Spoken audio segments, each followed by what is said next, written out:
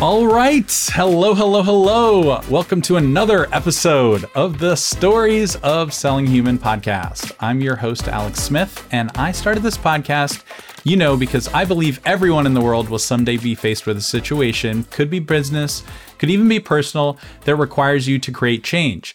I think we all want to be heard, seen, and understood. And the people who get our attention and convince, persuade, or influence us are not just salespeople. There are great people throughout all walks of life that we're drawn to. I'm going to share their stories here so we can tap into what makes us human, tap into our human skills, and ultimately we'll all become better at selling by being human. All right, so I just have a real treat on the line. I can already tell. We were speaking before. This person, she is a leading sales expert. She's been selling her entire life as a little girl to make an extra buck. I mean, even just selling, rocks in her elementary school, she made some money. She went on as a 12-year-old to be one of Avon's top sellers in her area, has sold over $1 billion in revenue. But what I love about her, she's created this awesome approach to business where now she's an entrepreneur, and she's really the creator of something called the generosity culture, where she'll talk to us a little bit about how she consults with companies. She's a host of a top 10 rated podcast, the Winning Mindset Mastery, and author of Magic Blue Rocks. She's a speaker. She's also a proud veteran. We're coming off Memorial Day. I'm so pleased to welcome none other than April Shprintz to the podcast. Welcome, April. Thanks, Alex. What an intro. Thank you. Well, you were certainly worthy of it. And, I'm so glad that I met you, another person. I feel like anybody that I've met from the Outliers Project has just been such an awesome guest, and you're no different. So I'm looking forward to this. So, April, in this conversation, I want to definitely let the guests know about you and your story and kind of, what you have been through and kind of, how you connect with people to really help them accomplish some amazing things in their lives. But, you have this great background of really I use this story in the beginning of the book, someone had to show you, do something really, really kind for you at a young age. And you didn't realize it was even kind because it was out of something so difficult. And the person I'm talking to is that little boy when you were 6 years old who just, said, he was, kind of outing you for not having money and even calling you poor at the time. But you didn't realize at the time that this kid did so much for you because, he said, okay, maybe you're poor or something like that. I have a blue crayon. Do you have a sharpener or something like that? And you kind of realize that, this person, it was unexpected for him to do that. You just thought he would rag on you for being poor. And I guess my question is, how do you kind of use that today to take something that maybe something that, we should feel is sad and just, a really tough thing in our lives and kind of use it. How do you use it today and help people use the worst things that happen to us in the form of maybe something positive for us in your life today? Well, I think that was an excellent example of how nothing happens to us. Everything is happening for us. And candidly, Brad was very kind, and he wasn't even calling me out as being poor for any other reason other than solving the fact that your jeans are too short. Your mom should get you new ones. Oh, she can't? Oh, okay, you're poor, right? He wasn't being unkind at all, but he lit a fire in me. And what is so funny is I still know Brad. I don't know him well. And for years, he didn't know he was in the book. And oh, that's amazing. What a great story. Oh my goodness. I happened to tell him just recently, hey, you're in this book that I wrote. I didn't put your last name in it. I'll send you a copy. And I sent it to him, and I got the kindest and sweetest message of, I am so sorry that I ever said anything like that would be, upsetting to you. But wow, look at what you did. all I remember was just how much fun we had and the things that we did. I can't believe that happened, right? And I think all of us have the opportunity to be this catalyst in someone's life. And sometimes it may seem like it's not the most positive thing in that moment, but it is a huge gift. And I would never want that to have not happened, because I think that really started my trajectory on mindset and business and sales. Yeah. I mean, I just wrote this down. Like, this is one of my favorite quotes. You write, so like, we should all aspire to have our regular, ordinary actions, which that was, be so generous and loving that they could change lives in ways we can't even imagine. So Brad had no idea he was going to do that. And what I love that, like, you know, he said he was sorry, but, you know, he was doing something, you know, really generous by just moving and changing the subject because it didn't matter. And then, you know, you said we should all remember that our darkest times and biggest struggles often put us in the perfect place for the best thing to ever happen to 100%. us. Yeah. Can you talk about that? Because, like, I think, you know, people will say, like, okay, that's a great, I know, like, maybe they've heard that line, and I know, you know, it's maybe, I think, I don't know who originally quoted it. Maybe it was Tony Robbins or something.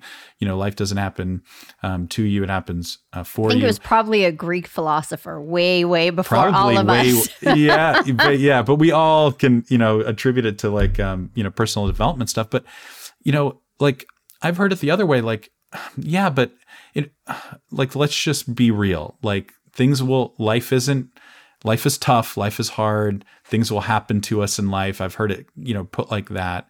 But tell me why things happen for us. Because, you know, regardless of your religion, right? Like, things are going to be put in front of us, and they're going to be tough things. And I'm sure there are people that you grew up with that even worse things, April, may have happened to them, you know, in your neighborhood or that you've been to school with. But they didn't maybe go in the same type of direction. So tell me why you truly believe that, you know, life happens for you, and kind of, you know, like, you know, how do you remind yourself of that, even when your life's going well, like going super well, and maybe things in the future are gonna, you know, change and shift, and you need to be prepared for it? Well, I think number one, there's a quote, "This too shall pass." And I think that is true whether it's the greatest moment of your life or the hardest moment of your life. The reason that I believe so strongly that things are happening for us, not to us, is because if I look back in my life to everything that someone could say was negative that has ever happened to me, I can directly correlate it to preparing me for, leading me to, or help pushing me towards something that was absolutely amazing in my life. Now, there are folks that say nothing happens but bad things. Well, I believe you. I believe that nothing but bad things happen to you if that's what you're focused on. Because another thing it's important to remember is we get what we focus on. And that's not just based on spirituality or faith. It's also based on science. Because the way that our unconscious mind works is it points out more of what we tell it is important. And if you haven't ever seen an example of this, go buy a new car. And you may have never seen that vehicle in that color on the road before. But the moment that you let your unconscious mind know that that matters to you, it will point it out to you on the road over and over again. You know, I never thought of it that way, but yeah, like, we get what we focus on. Yeah. Like, so, like, even like we tell ourselves a lot of stories too, 100%. Right? Like, we get what we focus on, the bad things, and we get what we focus on. It works things, either way, right? 100%. Like, the great thing is you're in control of it either way. So it's your choice. You're empowered to have the life that you want. It's just, what is it that you're going after? Yeah. You know, so for people that maybe don't know your story a little bit, you know, I'm sure you've repeated a bunch of times on podcasts, but what I'm curious about is, you know, like, just, you know, like that in the beginning, like, you know, someone like as a kid, like, most kids aren't walking around like, I need to make money at such a young age, right? But like, there was some people make it because, you know, I just want, you know, clothes, or like I was joking around, I want to make it because I wanted to get a boombox. But I felt like you learned something that some people never really learn. Really, when you said something like, I think two things you said, like, I'm going to make money until money doesn't matter, after that, because I felt like you connected the money to, like just, like happiness, like, you saw it, or just, like you wanted to do it for your mom, even, seeing like who, you wanted to make her proud, maybe even, or you wanted to feel proud. So like money was a connection to, oh, well, if I'm poor, then I can't, I don't know what you were feeling, like thinking as a 6-year-old, but you were surely very more well ahead than many 6-year-olds. But then the other thing was just like, I'm going to only focus on the good that brought happiness. I just thought that, like, not the bad that made strong people cry. Because you could know, like, okay, your mom was crying because she felt like her daughter just finally realized, oh, I'm poor, or what poor meant. So I'm not going to focus on that. I'm going to focus on the good. Mm-hmm. So tell us a little bit about that story, maybe kind of, how you, kind of, continued to have that fire lit in you, absolutely. To what you're doing today. Well, so the first part of it is when I said I was going to have money until money didn't matter. I don't remember when I started seeing money this way, but for as good as I can remember, I've always seen money as a tool. I've never thought money gave you happiness. I never thought that it made people evil. I just saw it as an amplifier. It would help you get things, so that there would be a point when you would have enough of it that you wouldn't even think about it. So if you have a hammer, you don't think about how am I going to hang those photos. You just go and hang the pictures, right? So that's part of what I meant by I'm going to have money until money doesn't matter, because not having money was a thing. I figured there was a point where you had enough money to where it wasn't a thing. And in that situation where I'd sold the rocks at school, my teacher had called my mom and said, she found out she's poor. She's so upset. She really felt like she needed to solve it because you couldn't do it. And thinking about that from an adult's point of view, that your child didn't think that you could handle something. And part of that was how precocious I was. And part of that was I really feared she didn't know how. And just seeing the way that she reacted to that, because in the book I talk about how my mom was the toughest person I knew. I'd never seen her cry before then. And she cried when she said, money is something that you have. It's not who you are. And I thought, okay, I am going to focus on the things that make me proud, that make me feel motivated, because I knew without understanding it logically that I felt empowered when I thought about being able to do big things, and that would be what I focused on. And really, our feelings are a great guidance system for us. And I think as a child, you're much more in tune with that than you are as an adult. Yeah. It's what really kind of struck me was like the fact that,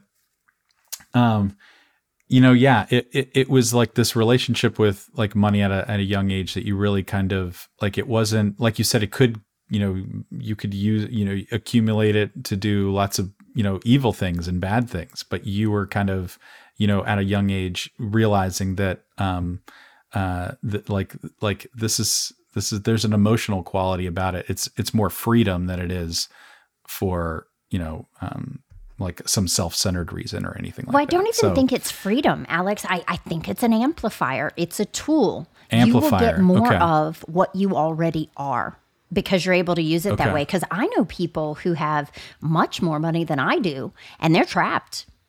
It's like a golden handcuff. And it's because they would have been trapped if they had a little bit of money, and they're trapped if they have a whole lot of money.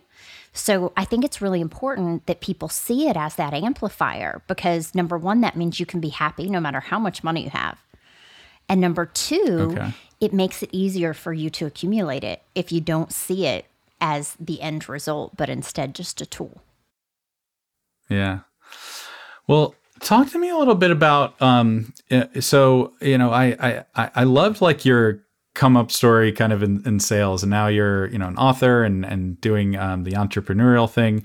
But as a little kid, I mean, selling was, just something I feel like you took to, because you really set out to serve people and to, over deliver. I mean, not just even over deliver, but really give to them, experiences that were unexpected to them. And so, tell me a little bit about I just love kind of how you thought about things as a 12-year-old. You're kind of thinking, first of all, getting a job at 12 for Avon probably is unheard of even today. But, what you were able to do for women, I loved how you would sit with women and not just sell them makeup, but you actually, kind of helped, spend time with them, gave them tips and advice. Talk to me a little bit about how you viewed sales that way as a 12-year-old and kind of what your strategy was. Okay, I had no strategy, let's be clear. The whole thing with Avon, they sold me, or they allowed me to sell because they didn't know how old I was. They didn't ask, I didn't say. And back in those days, over 20, 30 years ago, that was okay. From what I was doing, it was that I thought, okay, I'll go and talk to people and I'll see if I have a way that I can help them. And I have always seen selling as helping. And if I can help you, someone will give you money in exchange for that help. What was so great about the women in the neighborhood, because I lived in an older neighborhood, most of them were grandmothers. And, their kids were grown. They didn't see their grandkids quite as much as they'd like to. So having a little kid come and spend time with them and be really interested in their stories, to them was this great value. To me, it was fun and interesting, and the sale was almost a byproduct. And that served me so well when I got older, and people were like, "Are you afraid to sell?" I'm like, well, I've done it before without trying. So I feel like if I just keep doing that process of helping, it'll work out. Yeah. And I like that because I've even heard you say sales leaders were kind of nervous about hiring you for a new, always, industry or new technical skill or technology, or maybe getting into software. It's like, oh, this person doesn't have, and they've done it to me too. Oh, they don't have this technical skill. They don't have SaaS experience or something like that. So I remember being laid off and just, it was like a slog to get something. But I think, people, that can take a risk and identify that, because it's much harder. I call them human skills, the way to connect to people. Sure. What were some of the things that you've probably, if you had to pinpoint some of the best skills that you had, whether it's Avon or even today, just what served you then well, and, what skills serve you well now, and how would you define that for yourself? Well, I think this is true for when I hire as well. Attitude over skill. You can teach skill. Quit getting wrapped up in that. When people are wrapped up in skill, it is because they are afraid for some reason. It really doesn't have anything to do with the applicant. Skill can always be taught. The second is I was always looking to help people. And I keep saying the same thing, and it's overly simple, but that meant whether it was what I was selling or what somebody else had, or if we could fix things and help them without selling them anything, I didn't care. I just wanted to help. And whether that led to them deciding to buy something in that moment, them referring me to someone later on, them buying at a later date, that always paid off. And it wasn't just people are like, oh, it's a great long-term strategy. No, sometimes that really pays off right in the beginning. It's really that desire to be of value to others and not worry so much about how it's reciprocated. Yeah. No, that's good. I think the last part you is so key, because if that's the way of being, I'm not just trying to help for this certain situation, or, some people think that, some people I've even heard say, well, if you're just, sometimes when you set out to just, help, or I want to help or something like that, it's just, well, okay, everyone wants to be able to do that, but it's different, I think, of actually, or, some people I don't know, they don't, set out intentions to help. They just go, yeah, service. I want to be of help. If I can help someone, great. If I can be someone that is helpful, great. But that's, different than saying I always, I want to be someone who will always help someone regardless if they're paying me now or not. That's who I want to be. Then your actions, start looking a little bit differently because you're not motivated by like a short-term thing. Like you said, maybe it's a referral, maybe it's not, maybe it never has to. I'm sure you've helped people a ton, April, and it never came back to you, and it may never come back to you, but that's not what motivated you to help, right? It maybe is a more internal question. You're like, what is my, again, going back to what do I want? Who do I want to be, truly, in this, in this interaction. Well, and I think too, I don't know what you think there's about such a symbiotic relationship with what you put out in the world and what comes back to you. And so I don't have to get something from helping someone because so many people have helped me when I wasn't in the position to help them. And I'm always cognizant of that. And for folks who really can't wrap their head around this, I always think of farming. And in sales, they talk about hunting and farming, but in a different way than I mean it right now. Let's say you just planted a whole bunch of carrots. And I have no idea why, Alex, but I always use carrots. And you're going to water them. You're going to till the soil. You're going to fertilize them. You're going to give time to them. But you're not watching individual carrots like, all right, buddy, when are you going to pay off? You just know you've put it all out there and you're going to get a great crop and it's going to be more than you need. And when you have that approach to life, you have everything you want. Zig Ziglar says it better than anyone I know, right? You can have everything you want if you help enough other people get what they want. Yeah. And, I think it's funny because people feel like, there has to be like this sometimes I've heard it in sales, like, okay, we'll negotiate, but we'll give something, but what are we getting in return? There has to be some give and take. There has to be some, a win-win on both sides or something like that, right? End of the quarter's coming up, and hey, we'll give these concessions, but we want a commitment, on the other side, Yick right? all over the place with that. Yick. And I've heard it. I know you've had, if as a VP of sales in your time, I'm sure you've either come across reps or other, CROs, other people who have wanted you to, give, with return, right? And so, but then the other camp on their side is like, well, if you give, if you're too, generous and you're watering and everything, and that's a great analogy. I love that analogy, but like, I don't know what analogy I could use, but like what if we give too much, Rachel? And what if the person still screws us in the end, What if worms had machine guns? How it would come in?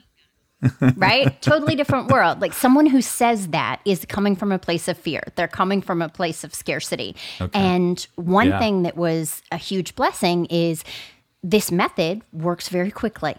And so those CROs, those heads of sales, those CEOs, they got off my back very quickly. We don't understand what April does. We're not even sure we agree with it, but it works and we don't bother her.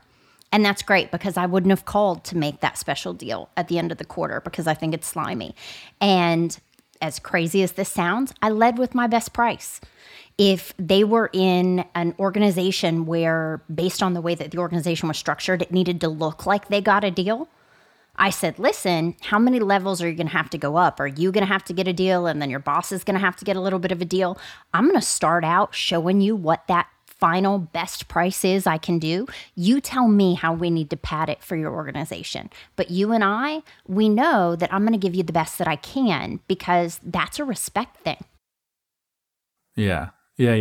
No, yeah, you're not hiding anything. You're transparent. You get that buy-in. Like I'm like, we're on the same side of the table here. Let's talk about how we, sell this internally. But I'm coming with the goods. I'm like, I'm not some, this is not like buying a car or something like that. Let me go talk to my manager. Like none of that. Yeah. No.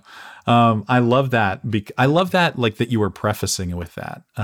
You were actually like if you picked up a subtle thing that April did there, it's like, hey, like if you have to do this, like talk to me about your concerns or like how you have to sell this internally. Like, let's talk about the dynamics, because maybe the ask isn't just like, April, lower your price or whatever. It's just kind of like the dynamics of it. Like, let's talk through that, like there's fear on both sides. Like, we all have them, right? So it's like, let's try to talk through what the fears are, because someone else has fears too. What are their fears? What are your fears? You don't want to like have egg on your face with them.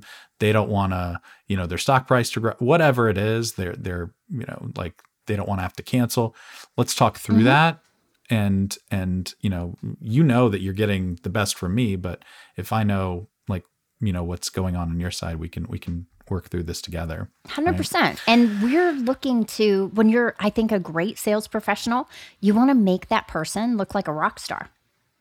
Right? So how do I help you? What, Jerry Maguire, help me help you. Yeah. Something cool that I like, also like, it kind of like, actually, it's a nice segue into kind of what you do with the generosity culture and kind of what you teach. So I saw something you posted on LinkedIn the other day about like, if someone you thought the sale was going really great, it was going so well, and they didn't buy, like why? And you this great analogy on like 3 beliefs, either you didn't believe in the product you were selling, they didn't believe that, it could, better their situation. And there was like a third belief, and it was like it was all about beliefs, right? And maybe you could talk through that, and because I want to tell a story about like another story about the book, and where I thought was such a sale that this person made to you, and maybe you didn't realize it at the time, but I want to tell the story. But after, can you walk people through kind of what you think about beliefs and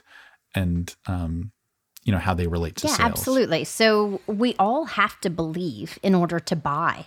You have to believe that it's going to fit your needs. You have to believe that it's going to help you. And as a salesperson, I don't know a single salesperson who's a good one who can sell something they don't believe in. So if they don't believe in their product or service, they're not going to do a great job selling it.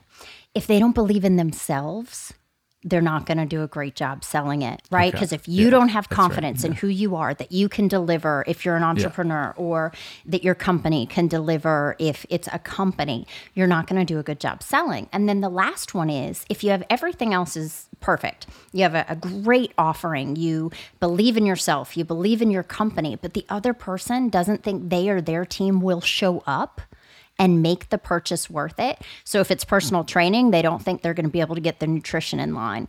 If it is an entrepreneur, they don't think that they're going to really put themselves out there and put the plan that you gave them into action. They're not going to pull the trigger. And that doesn't have anything to do with you. And you've tried to help them. That's a win. You can part as friends. Yeah. It made like, so I think belief is so key. And sometimes like you don't know whether or not someone believes in what you're offering, or maybe they say something to you, and maybe out of fear, they say something just that you want to hear.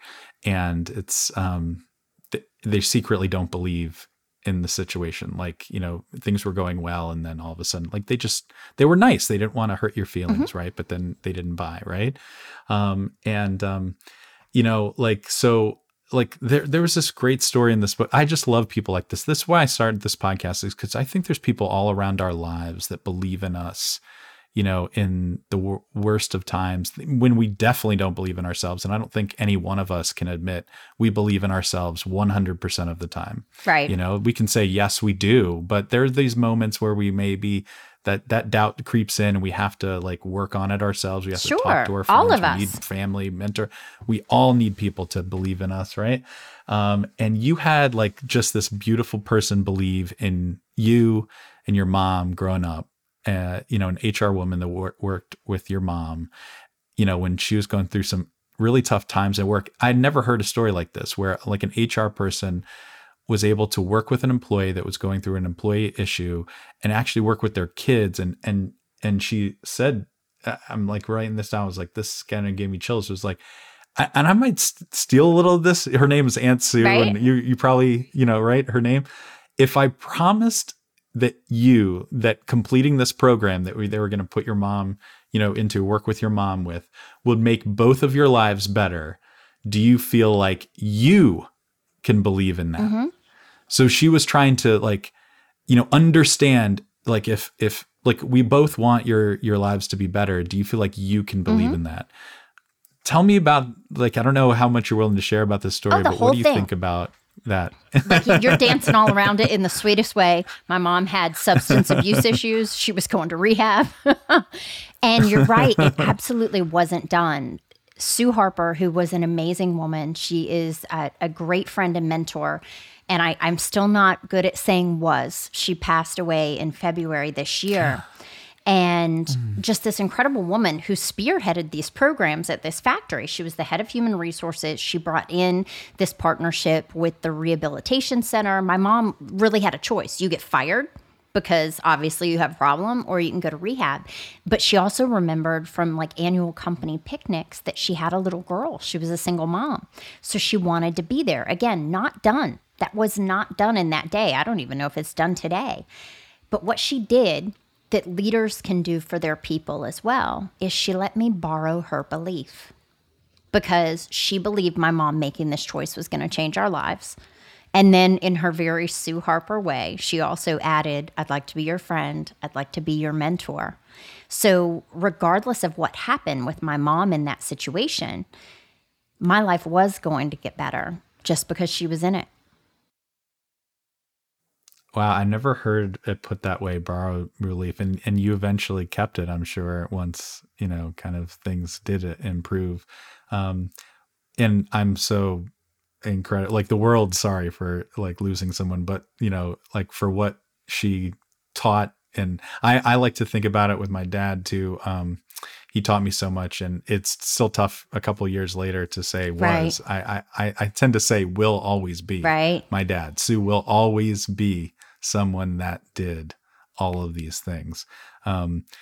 Did you get a chance to say anything at her? I just can't imagine what someone like that, like the stories and things that people got up and said about her, because I'm sure you were not the only person that she touched. No, not at all. If there were some highlights. She was just this most incredible woman who touched people's lives wherever she went. And I wasn't able to make her funeral because of travel commitments. And her daughter sent me the eulogy. And I was in the eulogy because she was so impacted by our friendship. And she made that offer to everyone. That was the funny part. I asked her just a couple of years before she passed. I did a speaker video about the generosity culture. And I asked her this burning question that I've had for 30-something years. Why me? Like, why did you choose me? And what she said might have been disheartening to another person, which was, I always made that offer to people, and you just took me up on it. Now, I didn't take that as you're not special.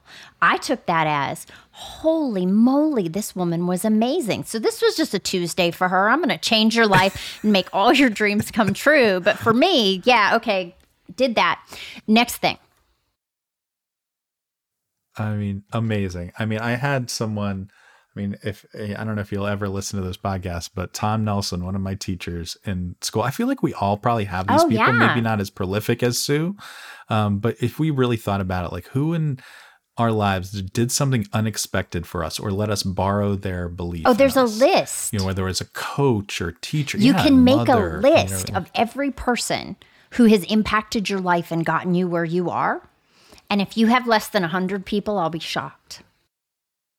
100? Wow. Mine was well over 100. Someone recommended this, and I feel terrible because I cannot think of his name at the moment because I heard it secondhand.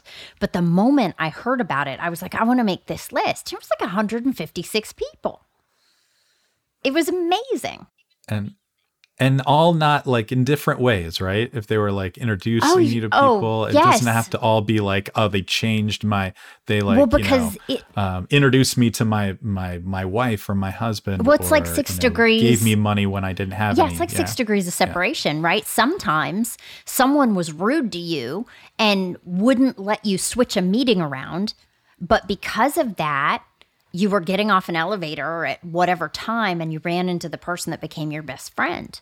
Okay, that mean person makes my list. I'm happy that I knew them. Right? Wow. Yeah. That's true. Like there's people that laid me off that I was not happy with them when they did it, but they gave me the greatest gift possible because they gave me a different life that I couldn't give to myself. 100%. That is life happening for you, by the way. Not to you. Yeah. Yes. Thank you. Yeah. Well, tell us a little bit as we kind of, near like Talk to me a little bit like how you define generosity and what you do with the generosity culture. Sure. Because, I think a lot of people may get the definition slightly, twisted. I've They heard, grab their wallet, they get worried. Yeah. Oh, like this is, okay, giving someone $100 tip or, just, I don't know, always over tipping, or it's, I don't know. It's just kind of just doing something like super, super nice for somebody. But I feel like there's a different intention. There's a true intention about what you're teaching and teaching leaders as well. Because on your website, I love that, you say to people, you're doing something generous with your website. If people don't go to, like, we'll give you all the show notes. If you go to April's website, it'll say, let's have 3 calls. I'm going to give you 3 calls and we might, accomplish everything we need to in those 3 calls. And then it says, like, these are the people that depend on me. And they're like the United States Marine Corps, Fox Sports, CBS, and, all these amazing logos. So I'm like, okay, wait, like that, I'm intrigued now. So like, obviously, like if people need you, they probably schedule a 4th. But if not, then they've got all they needed right then and there. And maybe they never do anything and maybe they do. So yeah, talk to me about how you define generosity and kind of what you do with the generosity. Well, culture. you really explained it very well, because to me, it's not about money. And if it was about money, it'd be a lot easier, right? Just write somebody a check, fix everything. No, this is about your time and your intent and pouring into your people, your clients, and your community. And what is so incredible about that is as you pour into your people, you're building a bench of leaders. You're creating people who can take the torch from you. And you're also modeling, which is the most important leadership tool. And if you have a child, you know what I mean, because they do what you do. They don't do what you say. And you're modeling to them how to treat your clients. And by pouring into your clients, I have seen organizations that I've worked with no longer need outbound sales teams anymore, because they have poured into their clients so much that their clients become evangelists for them. And they are recruiting and referring other clients to come and be a part of what that organization has to offer. And then the last part is the community, because everything is symbiotic, right? The businesses support the community supports the business, whether it is local, global, or regional, it doesn't matter. But by supporting the community around you, you give the people who work for you a purpose greater than just having that job. And building a generosity culture recession-proofs you, future-proofs you, and means that you're not going to have worry about recruiting good people, because a good culture, a really good culture, not only recruits great people, it repels bad ones. I'm like so into what you just said. So I think people think like they put this like some version of generosity in their, mission statements or the values. And I've heard, I've had other guests, there's something very different than putting our values on the walls and then something different when you actually practice them, in the halls and creating a culture around it. I'm going to ask you a question. Maybe I don't know if you've asked something similar to this, but just being devil's advocate, can you ever be too generous in a generosity culture, and where do people get it wrong? Like, is there and maybe that's the wrong question, but do people think about, and they go, April, okay, where is the line of generosity? How? And those are probably maybe not people you work with, but I don't know. No, it makes sense. You know what I mean? 100%. Like it's human nature to think like, is it infinite? Mm-hmm. Talk to me about like, limits or non-limits of generosity, and how you've come to that realization. When you think about it, people who are worried about this, people who are worried about, can you give too much? They don't have boundaries, or they're not good with boundaries. So an example I can give is I do those calls with folks. I'll do 3 calls and explain everything about their business or their leadership challenge or whatever it is and what they need to do, and give them their marching orders of how they can execute that. If that person then comes back to me in 2 months, 3 months, 4 months and says, hey, I need more help, then I would share with them, okay, awesome. These are the different ways that you can work with me, and these are the costs. And the reason is I know what I am comfortable giving, that I can give without any resentment, without any issue. And I give that freely and happily. And then if someone wants more than that, then they have the opportunity to engage with me. And that is a boundary. Where that could be a problem is if when somebody came back and they asked for more help, but they weren't showing up for themselves, because the investment is more about them showing up, right? So that they are investing in themselves. And I went ahead and gave them that help. They still wouldn't get anything out of it because they're not putting their portion into it. And I would be resentful. So when folks worry about overgiving, it's because they're not practicing the kind of boundaries they need to, whether that's with their employer, their partners, their kids, their clients. We all have to know what is the place where we feel comfortable operating and feel comfortable and confident sharing that with the world. And that can be different from each person. Like I imagine, like as a generosity culture, you can have like, kind of tenets and themes and like, absolutely. But, how if it looks different for everyone, how can you, how do you tell leaders to foster that culture? If you, are you prescribing things? Maybe what are some, key leadership things that you, discuss with the organizations you work with to make that culture thrive? It's literally those three things that I mentioned. And again, they sound so simple, but pouring into your people, your clients, and your community. Yeah. Okay, so then what does pouring into your people look like? Pouring into your people looks like having those one-on-ones and spending time with your team where you're not talking about their jobs and their deliverables. You're talking about who they are as a person and what they want for their life. You're learning about them. You're learning how you can motivate them, how you can best enable them and empower them.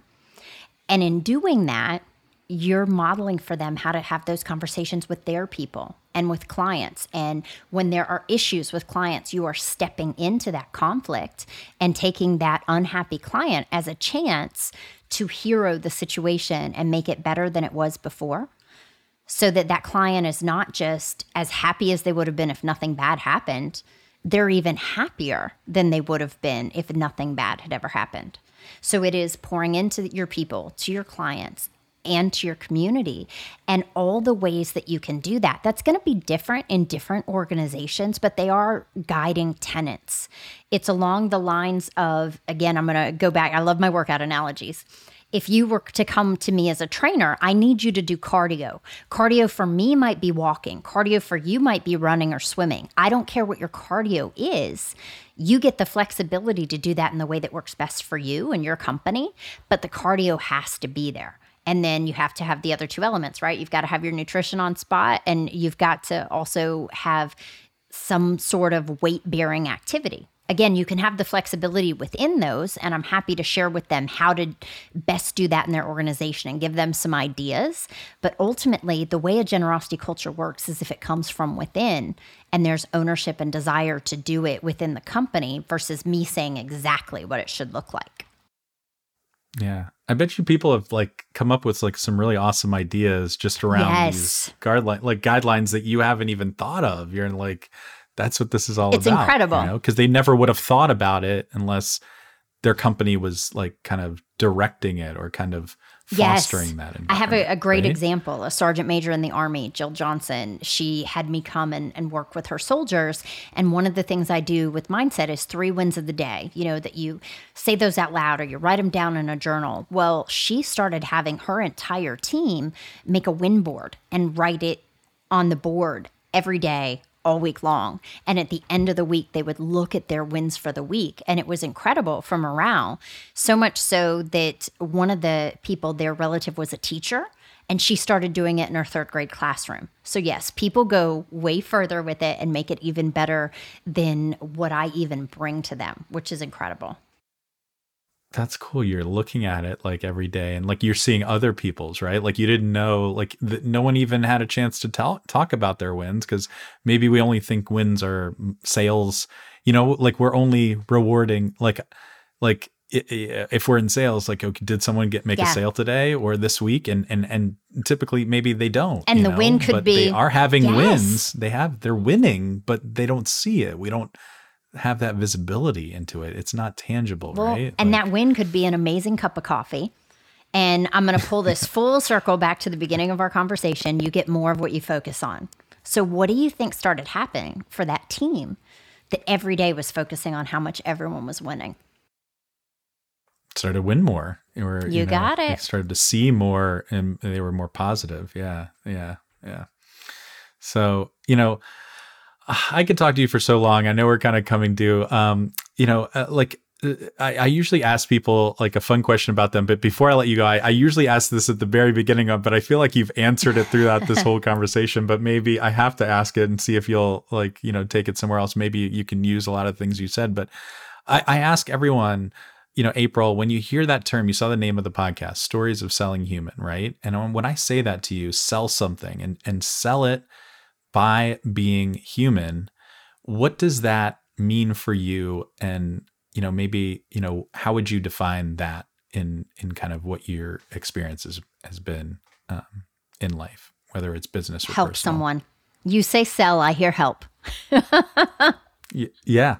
It's funny that everyone, like when, like in Dan Pink's book, I reference it all the time. You ask people, like, when you hear the word sale or sell, like, what do you think of? Like used car salesman, icky, pushy.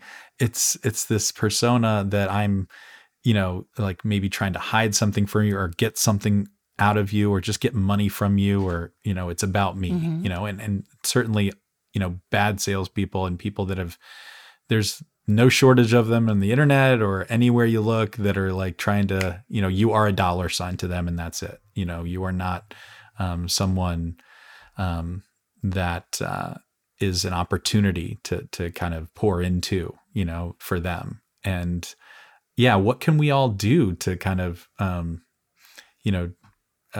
change that perception, about it?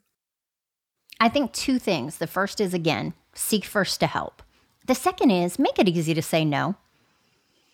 Make it easy for them to say, I'm not interested. This isn't for me. I don't want this. And make it easy to say no often and early. Because the moment they know they can leave, then they can choose to stay. And if they do leave or don't want to talk about the sale anymore, no one's lost anything. You've both gained time back in your day, your life. And if you've done it right, you might have gained a friend. Yeah. Well said. Well said. Well, April, I don't let anyone leave without a fun question about you because I think we're all these unique human beings that, I think like we can connect to each other off of these like really unique things. So it's a fun question about you. I told you in the beginning. So I asked Bob Berg this earlier today. So he had a fun answer for me. I'll tell you what his answer was after yours. But, so if I ask like the people closest to you, your friends, your family, like something that is just so totally April, something that would only and could only happen to April. Maybe it's like something only April would do. What is the first thing that they might tell me? What would come to mind that is just so totally you? Totally April. I love this. Okay, so meeting a bunch of strangers and completely interacting with the group as if they've been the best of friends for all their life, but the strangers are 5. They're all 5-year-olds. Uh-oh. That can get you into trouble. We're kindred spirits. People would, I'm similar, but they're like, wait, that's not normal. Maybe he has a thing for, is he into children or something? Like, Why do you got to take it to the creepy place? No one has ever said that to me. Like exactly. But I have had people like even think that, and I'm like, you know what? It's you get what you focus That's right. on. Again, going to the back of the beginning, I could see you just chumming it up. I mean, you sold rocks. I mean, you can see that is who you are. Your identity is. I am a 5-year-old with a bank account, and that is success. That is a powerful force of nature right there. A 5-year-old with a bank account, and a life of experience and knowledge and wisdom to go with it. Wow, Bob told me that he was just very klutzy. Like he'd stumble over something. My wife said I just clumsy. It was what they would say. I don't know what. Like you just. See, Bob is so self-deprecating. I would say charming and kind. Anything is charming, kind, and giving. That's so Bob Burg. Oh my gosh, yeah, you're cut from the same cloth. April, where can people continue to learn more about the generosity culture, what you do, and just get to know you all even of better? The things. So you mentioned a couple times I'm very active on LinkedIn. Also go to my website, drivenoutcomes.com. If you want to see some of my OG old school stuff, like when I was doing YouTube video series, you can go to my YouTube channel, which is also April Shprintz. It's easy to find. If you can spell that last name, it's always me. Yeah. It's the SH is That's what right. I learned. No C in there or CH, it's the SH, and you'll be good to go, and Z. And I will throw something again to you. Like I was like, let me see all the socials, all the things. And, she has a really awesome Instagram page gang, and where she actually took, her followers through, like, this is where I grew up in Tennessee. This is the house. Yeah. This is the gravel driveway and the rocks. And I was like, okay, this is real. Like I am there. I can see your painting and, just everything. And it's an amazing story, April. And, so glad to know you through this group. And, hopefully it's not the last time we I've really enjoyed it. Thank you so much, Alex. Awesome. Thanks a lot, April. Hey gang, all right, wow, you made it to the end. I know your time is valuable, so thank you from the bottom of my heart for spending your time here with me.